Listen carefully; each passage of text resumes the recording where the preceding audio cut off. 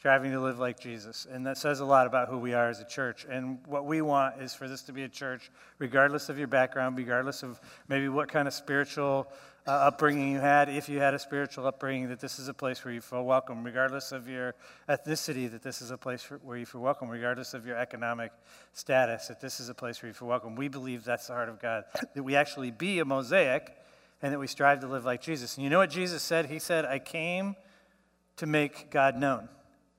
And that's our mission too, like as a church and as a people. When we worship like this, when we teach from the scriptures, it's to make God known. Because when we know God in our lives, it changes everything about us. So it's a complicated question in some ways, but it's a pretty simple question as well. We really are a mosaic striving to live like Jesus. If you're new at Grace, I would love to know that you're here. We would love to know that you're here. So there's a connection card in your bulletin. We'd love for you to fill that out, drop it off at the Welcome Center information counter, and just say, hey, I was here. We'd love to know. That's also a great way for you to ask us questions. So if you hear something today that causes you to want to ask questions, there's pretty good odds you might. Based on where we're going today in the scriptures. That's a great way to communicate with us. You can always email us with the connection card, and we'll make a commitment to get back to you within the week as well. In your bulletin is this envelope. It's got a little palm tree on it. It says Grace Family Christmas Tree. And for those of you who've been around here a long time, what we've done in the past is we've had a Christmas tree out in the lobby with these envelopes on it. We've asked people to grab the envelopes and put some donation in there, and we use that money to offset the needs of the congregation during the holiday season. People come to us and have trouble because of Christmas making ends meet, and it's just a way for us to have a benevolent fund that can help people as they navigate through the holiday season. But what we realize is we're asking people to give in a very season where they're also stressed a little bit. So we decided to try something different and do Christmas in July. And some of you are thinking, but it's not July. I know we ran out of days and it's August. So don't email me that July is over with. I know July is over with, but grab an envelope. If you can, make a donation. 100% of the proceeds from that go into the benevolent fund for people in need during the holiday season. So it's a simple way for you to give to others and follow the teachings of Jesus. Also today, when you go out and you go out these doors and up the steps, right on the right, you'll see a little store, if you will, set up. It's of Indian art stuff that we used when we did that bazaar for Roger and Hiroko, who have the home for teenage and underage girls who were pulled out of trafficking in India. This is the leftover stuff from the bazaar. We want to sell it because we want all that money to go to them. So stop there. You can buy a necklace. There's some really cool cards. I actually met with somebody yesterday who pulled out a card that somebody sent to them, which was one of the cards that Hiroko designed, and she just said this card meant so much to me. So really cool stuff there. Stop and buy something and help us to support Courage Homes, which is a great cause and part of Impact. At this point, I'd love for you to stand up and welcome somebody you don't know to Grace. In every life we have some trouble. When you worry, you make it double. Don't worry. Be happy. Don't worry. Be happy now.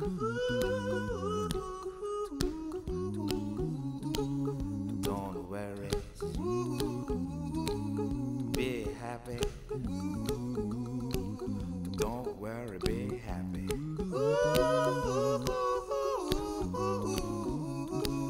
Don't worry. Be happy. Don't worry, be happy. Ain't got no place to lay your head. Somebody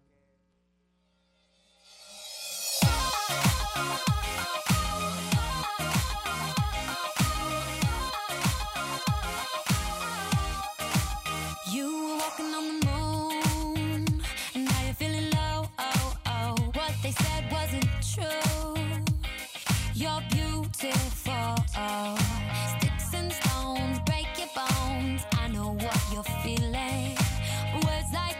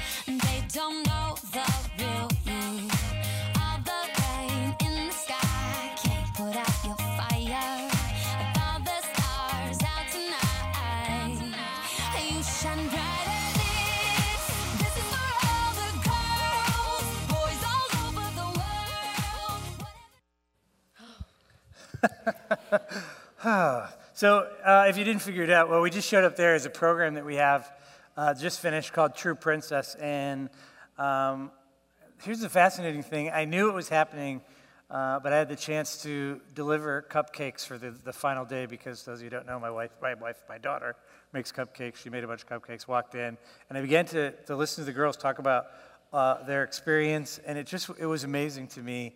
And it really is something that I wanted you to hear about in the same way that I got to. So I thought maybe we would just start with Carrie telling us who these young ladies are that are with us, and then we're just going to hear a little bit of their experiences they went through True Princess. Okay, this is Jada Hickson, and she's going to be in 6th grade in the fall.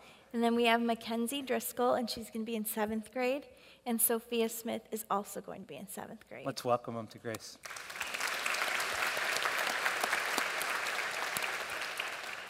Jada, I think what I would love for you to do is maybe just tell us a little bit about what was True Princess. Like, what was the program? True Princess was teaching girls that you don't have to be a princess on the outside wearing all the puffy gowns and the big crowns, but you can be a princess on the inside by representing our Heavenly Father and showing everyone in Him that you love Him and making sure that He knows that it's true. That's why it was called True Princess. That's awesome. And Kinsey, why don't you tell us a little bit about what you actually did? Like, what was it that the program was all about? Okay, so we met every Tuesday from 7 to 9 downstairs in the storm room. And we would start off with a craft that had something to represent something in the Bible that happened. And then we would split into smaller groups, 6th graders and 7th graders. And the 7th graders would go to manners class. And what would happen in manners class was you would learn how to properly set a table, order a pizza. Wait, you got to catch that. Did you hear what she just said? Order a pizza, because that's a life skill we all need to have. If you're going to go to college especially, you better know how to order a pizza. Introduce family to friends. And I think the most important thing that we learned in manners class was to dress modestly, not only in church, but outside of church, because it represents you. Anything else? And then lastly, we'd split into even smaller groups, and we would talk about the Bible and what really happened and about His story. That's awesome. Sophia, it's great. Sophia, why don't you tell us a little bit about what you liked about it, what you learned, a little bit about your own experience. My favorite thing that I did in True Princess was manners classes, because it's skills that I will take everywhere I go. And we've learned that we learned that we are princesses of God, and so we are daughters of God, and it brought us closer, and I think that impacted our lives. That's awesome. And Carrie, why don't you tell us a little bit about like how the whole thing was designed, maybe some of the actual activities you did? Okay, so one of the activities that we did was we took mirrors. We all look at ourselves in the mirror every day. And the first thing we did was with a dry erase marker, we wrote all the things that when we look in the mirror, we see about ourselves. So, and it's things that the world tells us and things that are negative. So, I'm stupid, I'm ugly, I'm not popular enough, I don't have the right clothes, all of those things. And then we went into the scriptures and we read about how God loves us and He created us unique and perfect in His eyes, and all of the things that He does for us and how He looks at us. And we erased all the negative words and wrote the truths that we learned about how we're forgiven, that we're special, that we're daughters of a king. And they took the mirrors home so that they can look at them and be reminded of who they are. That's cool. And Sophia, do you want to share about the crowns? When we got to True Princess, we did this crown thing, and we had these crowns, and we wrote out all of our idols, and idols can be good things or bad things, and they separate us from God. And on the last day, we sat we laid the crowns at the foot of the cross, and we traded them in for tiaras to remember that we are princesses of God, and we have to honor him first. That's awesome. That's all right. Mackenzie, why don't you tell us a little bit about the foot thing? Okay, so one of the activities that we did in True Princess Camp, we got partners and we physically painted paint on their feet and helped them walk over to this sheet of paper, and they walked on it, and then we helped them walk back and we washed their feet off, kind of like Jesus did to the disciples in the Bible. And how does it make you feel to wash somebody's feet? It makes me feel proud and honored to be able to help someone else wash their feet and know that they want me to. Isn't that cool? That's really awesome.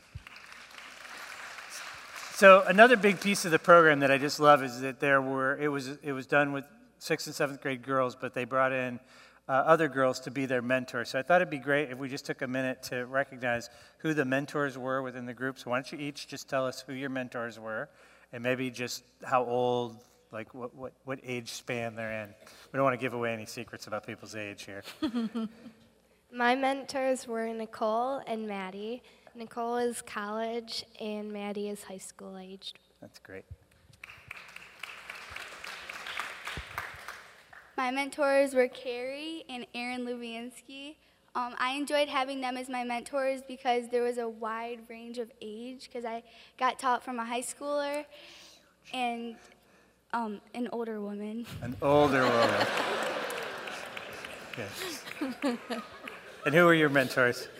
My mentors were Lakeisha and Elzia, and I really liked them because Miss Elzia was a little older than Miss Lakeisha, so she had more stories about where she went and how she taught about God. And Miss Lakeisha also told us about how she taught her children and how she been places and told people about God that don't really know. And Miss Elzia taught us about how she went to different countries and she served and told others about God who barely know of who he is. That's really awesome. So we're in this series called Game Changers, and the idea is that God wants us to have an impact outside of our own little circle. And one of the things that when we first met and talked Friday and then this morning again that I love, Jada, do you think that this is going to make a difference outside of church? And if so, how do you think it would make a difference? Like, what difference does it make that you guys went through the True Princess program?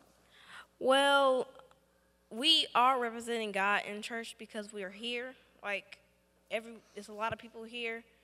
And so you have to represent him outside because there's people outside of church who really don't know who he is. Like, they know his name, and they know that people think that he's real, but they really don't know the strong meaning of what he's trying to teach us. So we have to tell people that God's real. He loves us. We're his daughters and his sons. He sacrificed himself for us when he could have just destroyed everything, and tell God that he loves you and you should know that, and he loves you no matter what mistakes you make. Amen. Isn't that awesome?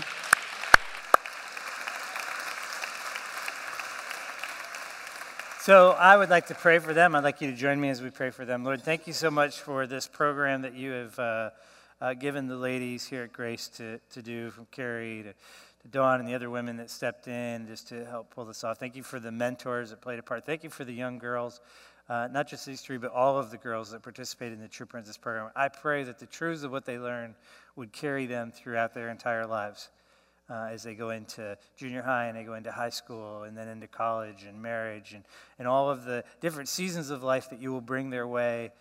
Whatever they are, Lord, that they would remember that they are daughters of the Most High God, that they really are princesses. It's not just a program, it's truth. And that truth is powerful beyond words. So, Lord, we just pray a blessing over them. Help them to be the ladies that you've called them to be, and just bless them. In Jesus' name, amen. Let's thank them one more time for being up here. Thank you, ladies. Thank you.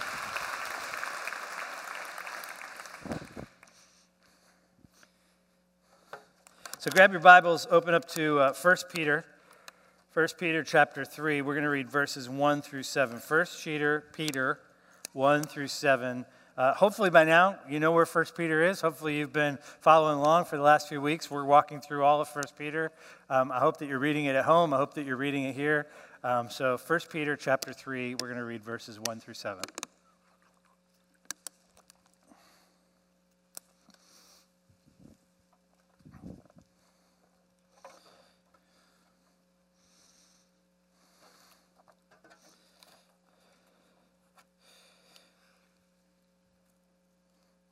Peter writes, "Wives, in the same way, be submissive to your own husbands, so that if any of them do not believe the word, they may be won over without words by the behaviors of their wives, when they see the purity and reverence of your lives. Your beauty should not come from outward adornment, such as braided hair, wearing of gold jewelry, or fine clothes. Instead, it should be that of an inner self, the unfading beauty of a gentle and quiet spirit, which is of great worth in God's sight. For this is the way the holy women of the past who put their hope in God used to make themselves beautiful. They were submissive to their own husbands, like Sarah, who obeyed Abraham and called him her master. You are daughters if you do what is right, and do not give way to fear. Husbands, in the same way, be considerate as you live with your wives, and treat them with respect as the weaker partner and as heirs with you in the gracious gift of life, so that nothing will hinder your prayers." So keep your Bibles open to 1 Peter. We're obviously going to go back and we're going to unpack all this. But so I came back from vacation. If those of you who don't know, I've been gone for 2 weeks. I missed you. And I get back on Monday morning and I walk in. And my rhythm of the week usually is I try to at least hold most of Monday as sacred as a time for me just to sit with whatever I'm going to be teaching that weekend as a way of kind of getting into the passage. So I walked in Monday morning, and I knew this was coming, but I might have been in denial. I'm not sure. And sorry, this piece of paper is going to drive me nuts. I'll just keep staring at it. That's my ADD in action. So look, a bird, right? So anyway, I walk in on Monday morning, and I sit down, and I read this passage, and I literally think to myself, I quit.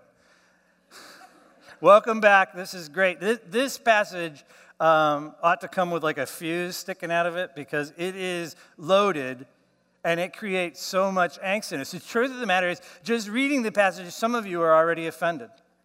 Honestly, I'm just being real. Some of you read this and it already puts you on edge. It already makes you think, look, I don't like what Peter is writing. I don't like the words that Peter uses. I don't like the language that comes with this passage of Scripture. But the truth of the matter is, if we're going to teach through a book of the Bible, then we're going to teach through a book of the Bible. And so this is what is next as we move through 1 Peter. And what I want to do before we dive into dissecting this particular passage, I want to give you the small print. I want to give you the asterisks at the end. This is all that fine print that you got to read through. But I'm going to do it on the front end because I think it will help if we have this kind of done first. And the first thing I want you to know is that throughout the centuries, and even in today's culture, this passage is often used by men as a passage to oppress or lord over women. It's a passage that's been used in a way to really abuse women.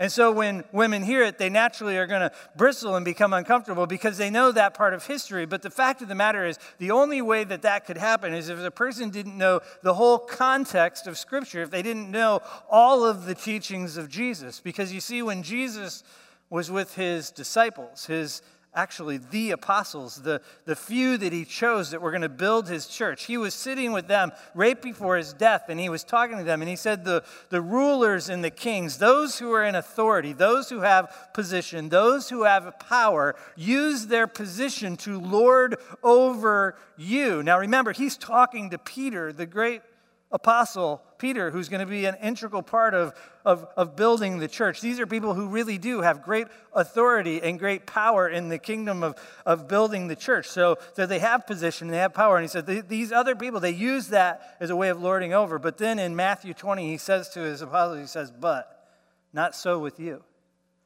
Instead, whoever wants to become great among you must be your servant, and whoever wants to be first must be your slave. So just as the Son of Man did not come to be served, but to serve and to give his life for a ransom for many, So if the passage is used to oppress someone, to lord over someone, then they've missed the very heart of what it means to be a Jesus follower anyway.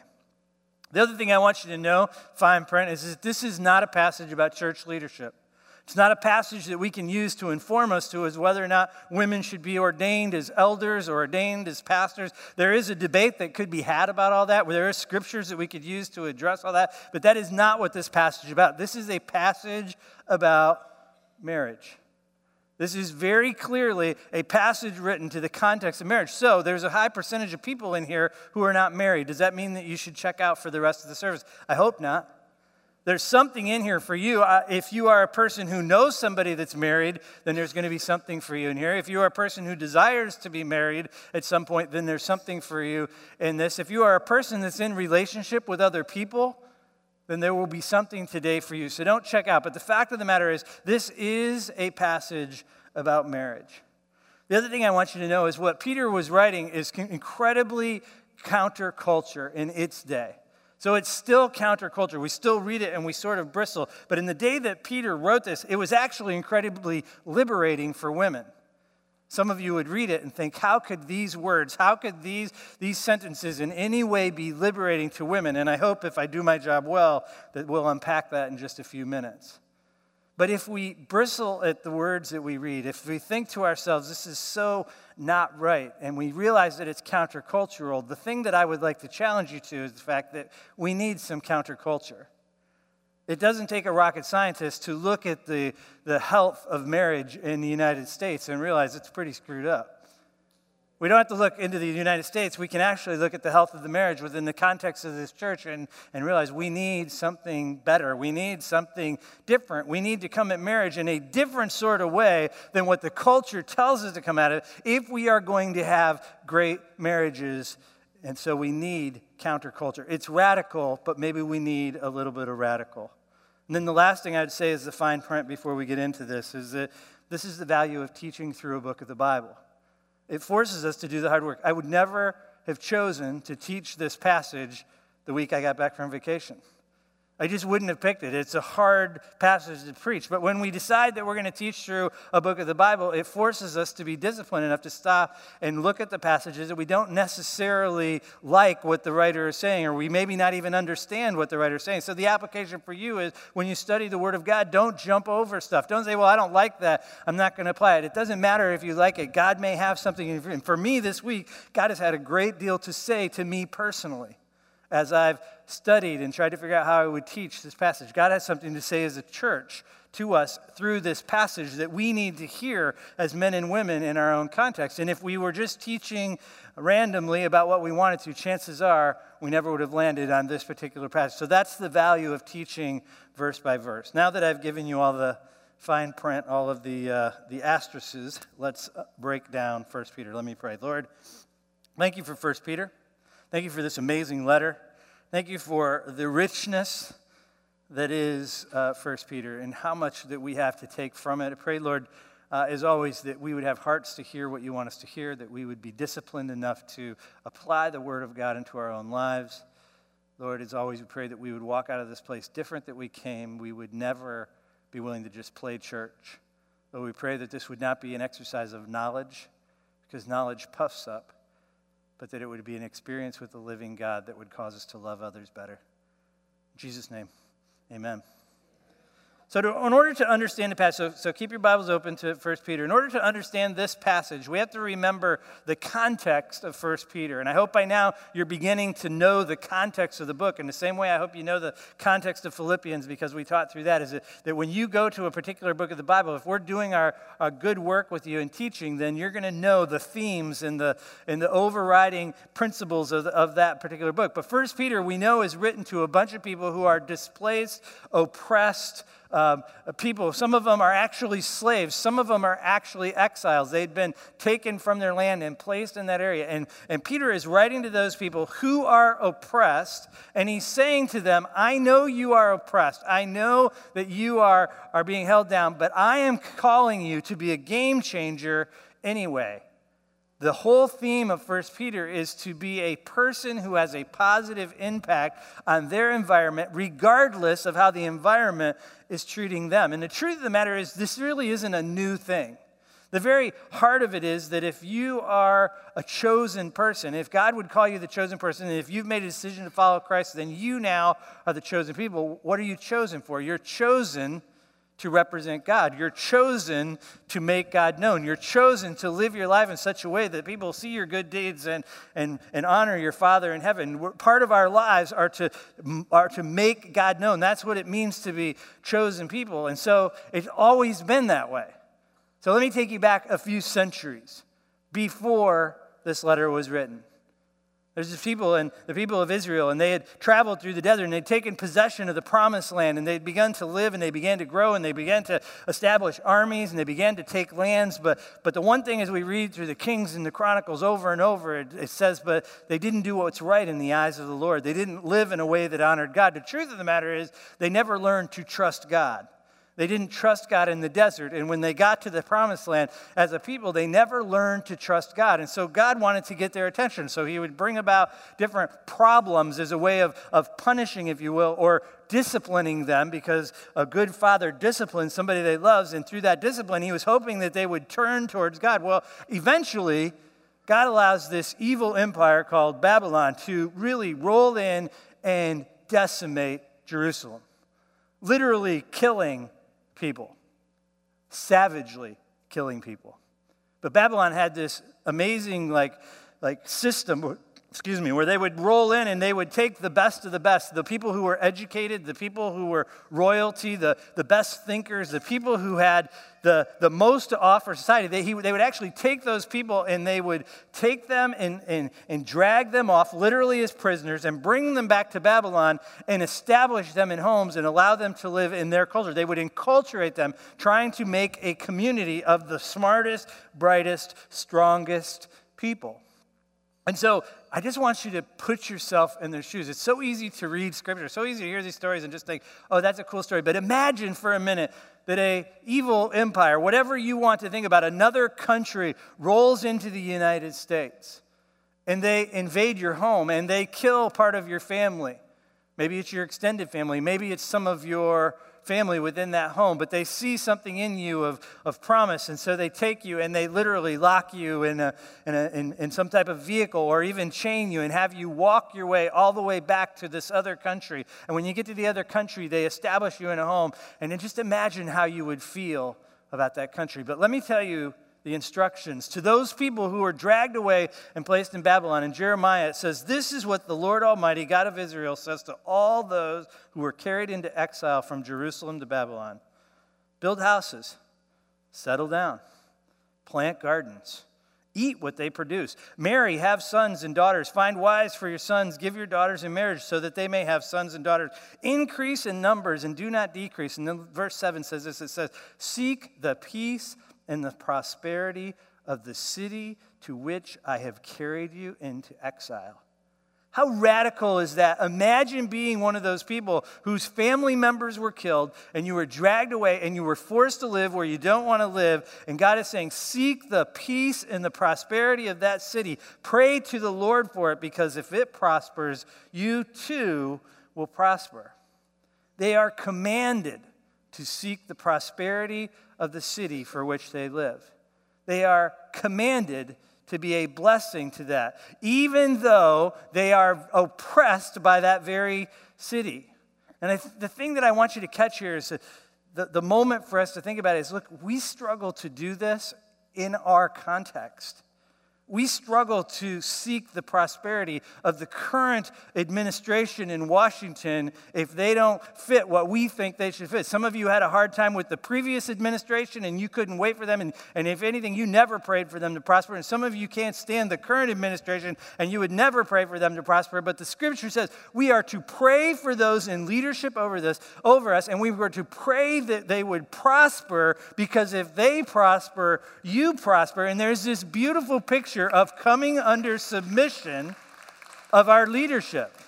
And so the scripture says we are to be a blessing outside of these walls to the city of Detroit, to the city of Harper Woods, to all of the Grosse Pointes, that we have to be a blessing. We are to seek the prosperity of those around us.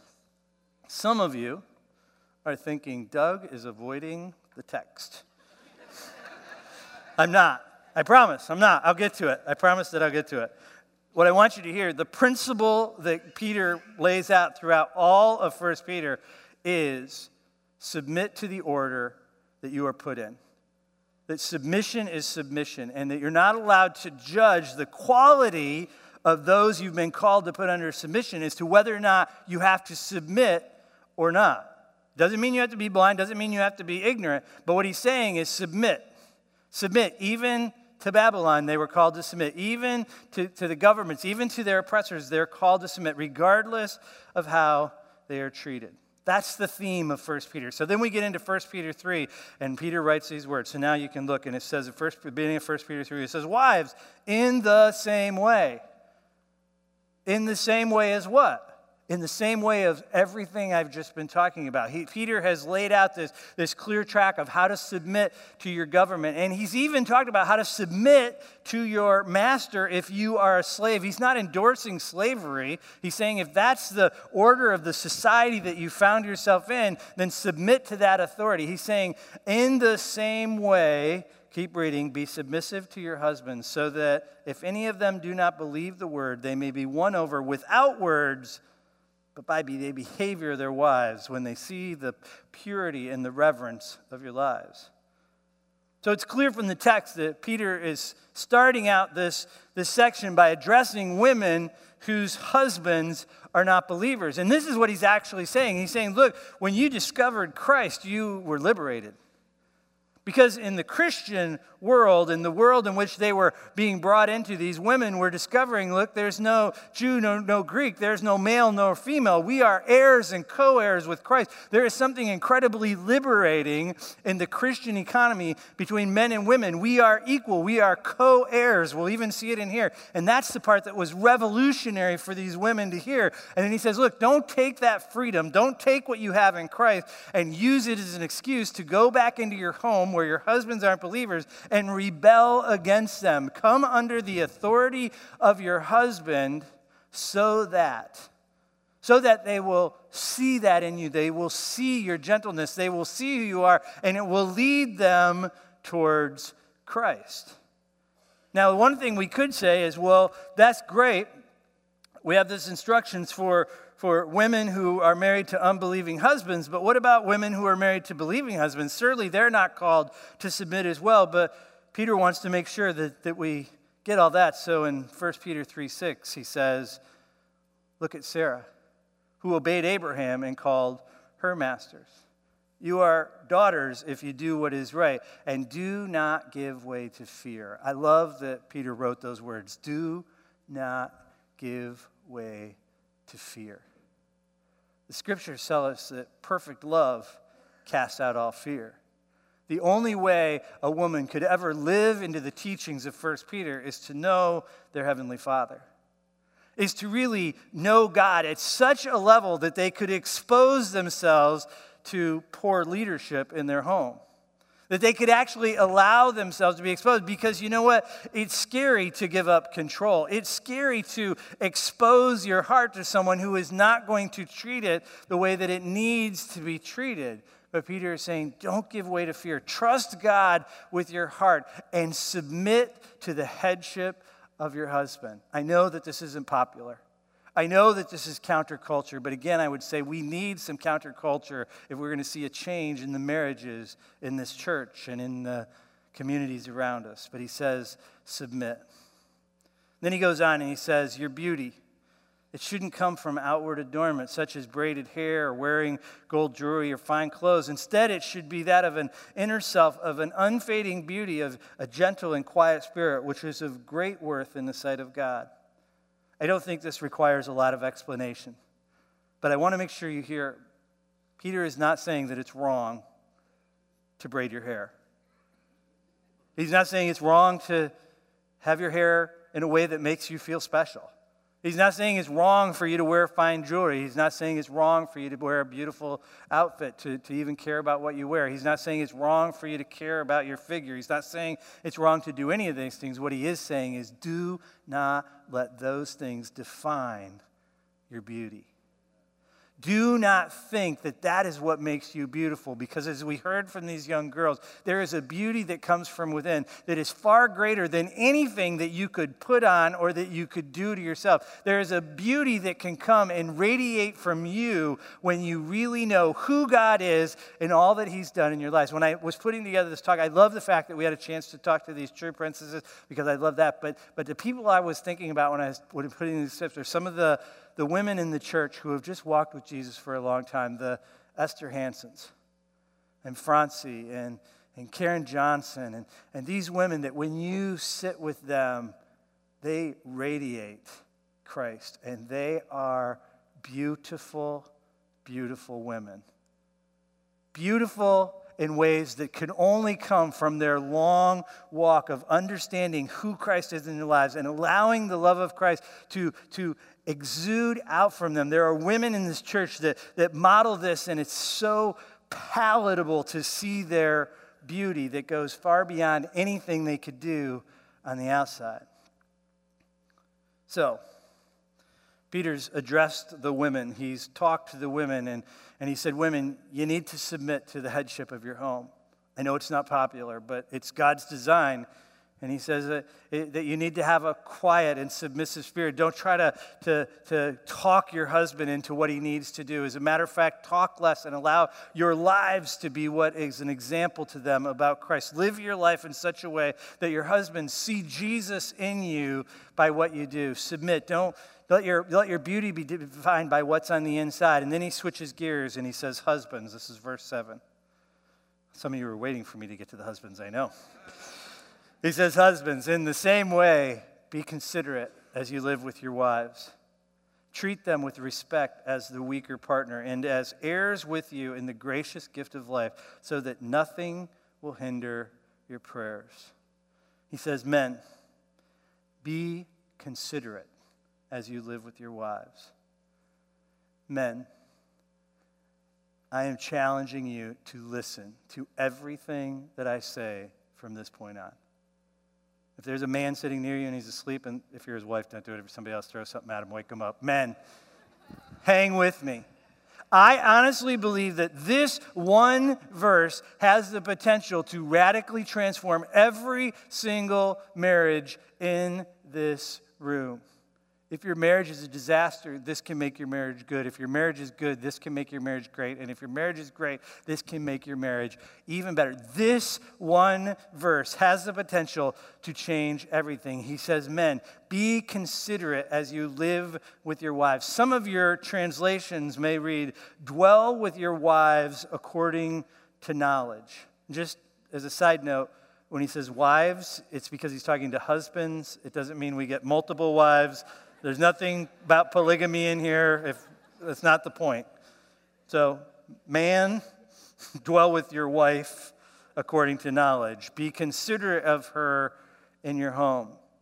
The whole point here is that we are to dwell with. We are to be considerate. This is one word in the original language, and it's a word that really loses most of its meaning on us. There isn't another word that I could find that even comes close to the integral nuances of this word. There's an element of physical intimacy in the word, but there's an element of spiritual intimacy and emotional intimacy in this word. It's really quite complicated, but the word is a word called soniokio. And it means literally together dwell. Together dwell. I did the title of this talk. That's what I called the talk. Together dwell. It's the key. It's the heart of everything that Peter is trying to express.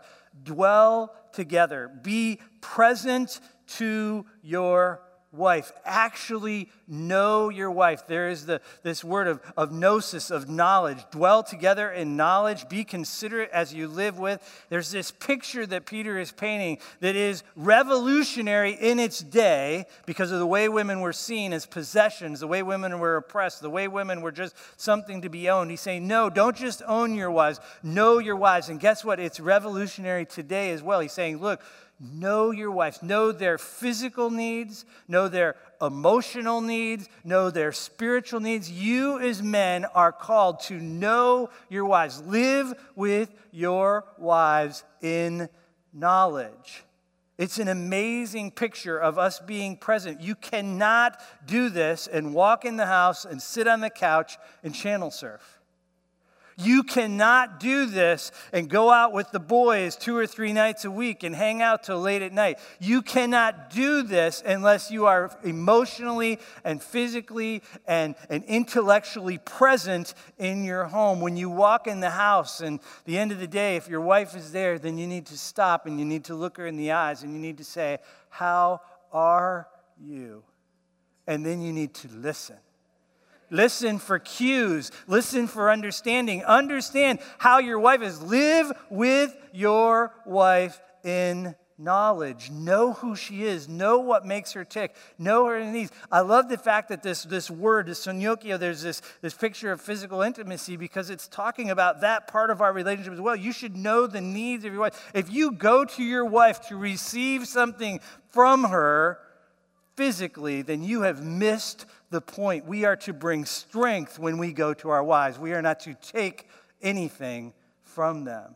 Know your wife. Know what she needs. And the fact of the matter is, men, if we live this way, how much easier would it be for the women in our home to submit to our authority, to submit to the headship of the house, because they know we care for them, because they know that we have their interest in mind, because they know that we are caring for them gently. It would change everything. So the question I would ask is, how many of you would your wife say, my husband is so considerate. My husband really knows me. My husband really knows me. He knows what makes me tick. He knows what makes me upset. He knows when I'm a little off base. He sees things in me that I can't even see in myself. So my husband has really taken the time to know me. And you know what? Every guy in the room knows how to do this. You know how I know? Because we all dated. And we all figured out how to do this when we were dating. Maybe even the person you married. You see, we pursued her and we ask other people, what is she like? Not what is she like, what does she like? No, really, like what kind of things does she like to do? What do you think would bless her? And we even asked her, like, what would you like to do tonight? And when she said, I want to go to that sappy movie, we said, okay, let's go. Instead of, I don't want to go see that movie. Why? Because we knew that's what she wanted to do, and we wanted to win her affection, and we wanted to know her, and we wanted to see what makes her tick. We all know how to do this, but something happened after we got married, and we stopped pursuing our wives, and we started dwelling with them with knowledge. And we wonder why our marriages are hard, and we wonder why our wives have a hard time. I've got news for you, women. Even if your husband doesn't do this, the Scripture is saying, submit to your husbands. It's a hard passage for us to comprehend, but the truth of the matter is he's painting this beautiful picture. But then he writes something that I got to be honest, when I read it on Monday, I just thought to myself, is that the best word you could have picked, Peter? He says, treat them with respect as the weaker partner. I really don't want to teach this. I did. That's exactly what I'm thinking on Monday. And so I go to the original language, the Greek, and I'm thinking, can't really mean weaker. I'm hoping I can walk up there and say, well, it really doesn't mean weaker. What it really means is, guess what it means? Good news. It means weaker. But we got to put it into context. We got to put it in context of that word, and we got to know that what Peter is actually saying is he's talking about being physically weaker. He's not talking about being emotionally weaker. He's not talking about being spiritually weaker. He's not talking about whether or not they can lead or not lead. He's not talking about whether or not they can be ordained or not ordained. Again, that's a debate we can have another day and another time. Look forward to that one. But what he is talking about is that they are physically weaker. And we saw this play out this week, didn't we? With a football player who hit his wife and knocked her out cold. And then there was this debate, well, maybe she deserved it. Well, maybe she was hitting him first. The truth of the matter is, an NFL football player ought never raise his hand against a woman. Any man should never raise his hand against a woman because men are traditionally stronger. Now, I know we could have a debate that all men are not stronger than all women. There are some pretty wimpy guys out there, and there's some pretty masculine women out there. That's not the point. The point is that in the context of our marriage, we need to understand that God has given us this partner who is physically weaker than us. And so I have a physical demonstration I want to share with you about what Peter is trying to say. This is a beer mug, and this is a champagne flute. And the truth of the matter is, one is not better than the other. One may serve a different purpose than the other. This is a lot better instrument for drinking beer, and this is a lot better instrument for drinking champagne. I'm not endorsing either of those things. It's just an illustration. You guys are going to have like 110 things to email Doug Kempton about at the end of this talk. But what he is saying is they're different. And the truth of the matter is, if this mug intersects this champagne flute, this is going to break. Nothing happens to this because it's different. And so when he says weaker, what he's saying is pay attention. I have entrusted something very delicate to you, men. I have entrusted your wives to you. Hold them gently. Care for their hearts with everything you have. We are called to be protectors in our families. We are called to be warriors for our families and to step up and to make sure that they are cared for in a way that their hearts are not broken, that their physical bodies are not crushed. Peter is making sure that we know the calling as men to stand in the gap and to protect the women in our lives.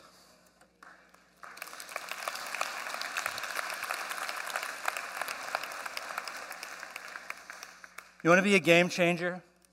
You want to change the landscape of your home, men? Pursue your wives. Know everything you can know about them. Ask and listen. Go home today and ask your wives, how can I be a better husband? What do you want me to know about you? What is it like to be married to me? How can I love you more? Tell me what makes you tick. Tell me what I'm missing. What would you like to do tonight? Anything you want to do, even if it's that sappy movie I got no interest in seeing. Love your wives in such a way. Dwell with your wives in knowledge. And I believe this to the core of who I am. I believe when we as the men step up and lead the way we're called to lead, that the women will not be afraid to submit because we've cared for them well. We've loved them well. I want to make one more observation because I think it's important. I was talking to a friend of mine, a mentor, and he often helps me to think through things. But in this case, I was talking to him and cut my finger. It's tiny. It's no big deal.